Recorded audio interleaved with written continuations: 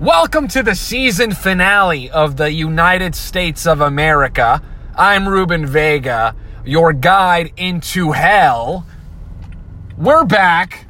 RVS Podcast, episode 32.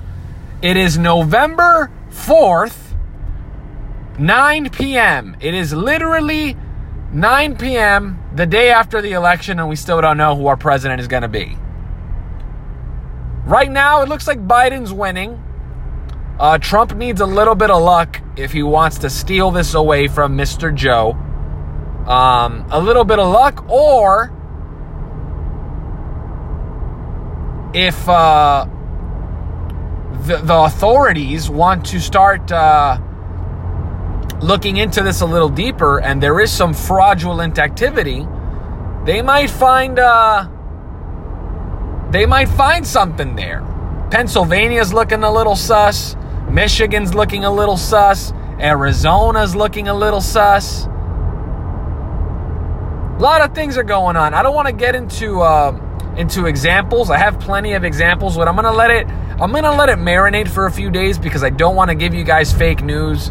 I want to try my best to not give you guys fake news. I want to get you guys stuff that's like 100% fact checked when I can. You know, this being a pretty serious matter, I'm gonna do my best to not give you guys any bullshit. But I will tell you right now, I'm calling it right now, the most suspicious states for me are Michigan, Pennsylvania, and Arizona.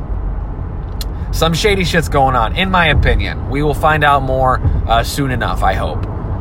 But let's see what happens, guys. It is the end of the world is coming, so get ready for that. Should be a lot of fun. And we're here. At the end of the day, guys, whoever wins, our lives aren't going to change that much. I think whoever wins, it's going to be a slow, progressive change with whatever they want to do. We're not going to see it overnight, but we're going to see it little by little. I think, if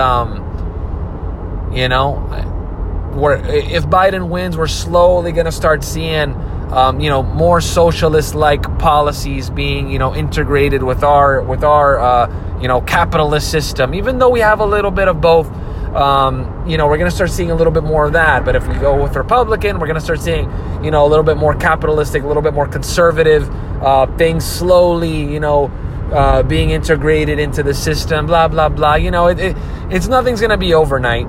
Again, personally, it's no surprise to anyone that I prefer Trump. But at the end of the day, if Biden wins, he's our president, man. He's our president. I just don't want him to win unfairly. I want to make sure that this was a fair election. There wasn't any highly fraudulent activity going on. I'd love to believe that whoever wins won fairly. I want to believe that. But if there is, evidence pointing at the contrary, I do want them to look into that and make sure that there is no bullshit and no fuckery going on. That's just my take. That's my opinion. Okay? Does my opinion matter?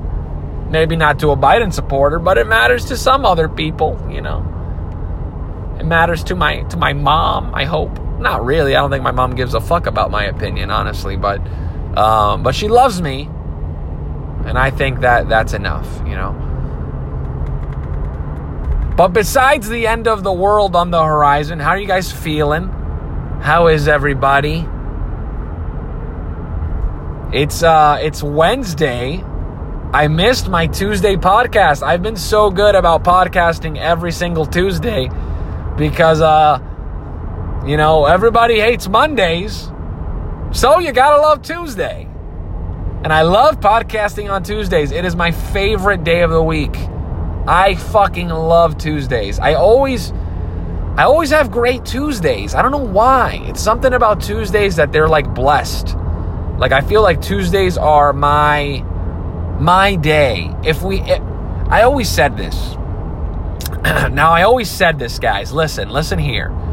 I always said that it would be really cool if humans were like video games, right? You know how in video games you can go to like options and like stats, and then you can see like, say you're playing like Skyrim or something, like some kind of like RPG kind of game, and you can go to Skyrim, the settings and the stats, and you can see how many enemies you've killed, how many how many times you've casted a spell, how many times you've died, how many times you know, etc.